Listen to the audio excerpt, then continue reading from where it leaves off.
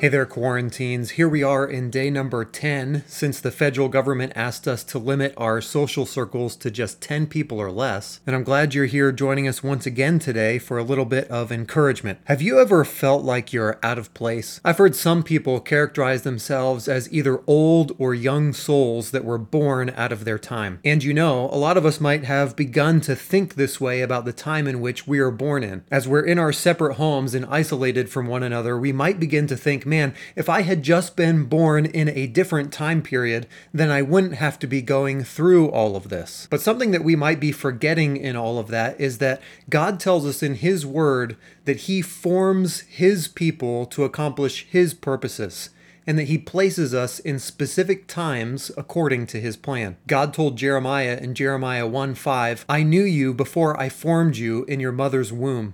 Before you were born, I set you apart and appointed you as my prophet to the nations." I'm sure there were times in Jeremiah's life where he was discouraged. I mean, he was called to be a prophet of God, but yet we read in Jeremiah 44:5, "But they did not listen or incline their ear to turn from their wickedness." And maybe Jeremiah was tempted to think, man, if I was born in a time when Israel was just a little bit more responsive. Maybe he even began to think that his ministry was pointless. And I'm sure there were many times that he had to remind himself what God told him all the way back at the beginning of his ministry, which was, Jeremiah, I have prepared you specifically for this time. Ministry-wise, one of the encouraging situations we find ourselves in is that we're often looking for commonalities between us and the world. We want to be able to build bridges so that we have opportunities to share the gospel. And now we're in this difficult situation that the whole world is facing, and we have now a common experience with almost every single person on the planet. Man, talk about building a bridge to somebody's heart. We now have the opportunity to identify with people on a level that maybe we didn't have that opportunity to before. And we must be reminded that even though we live in a difficult period of time, that God has prepared you, and God has prepared me, and God is through this preparing His people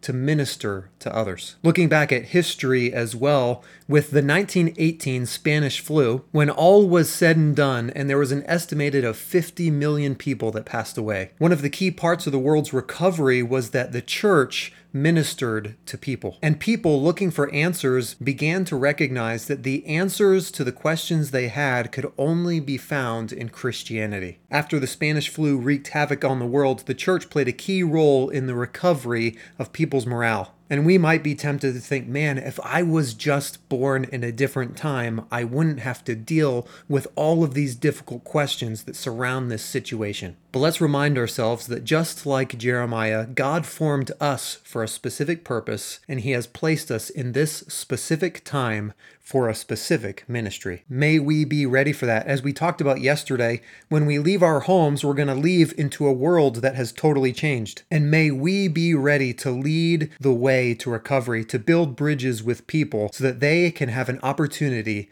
to live with God forever.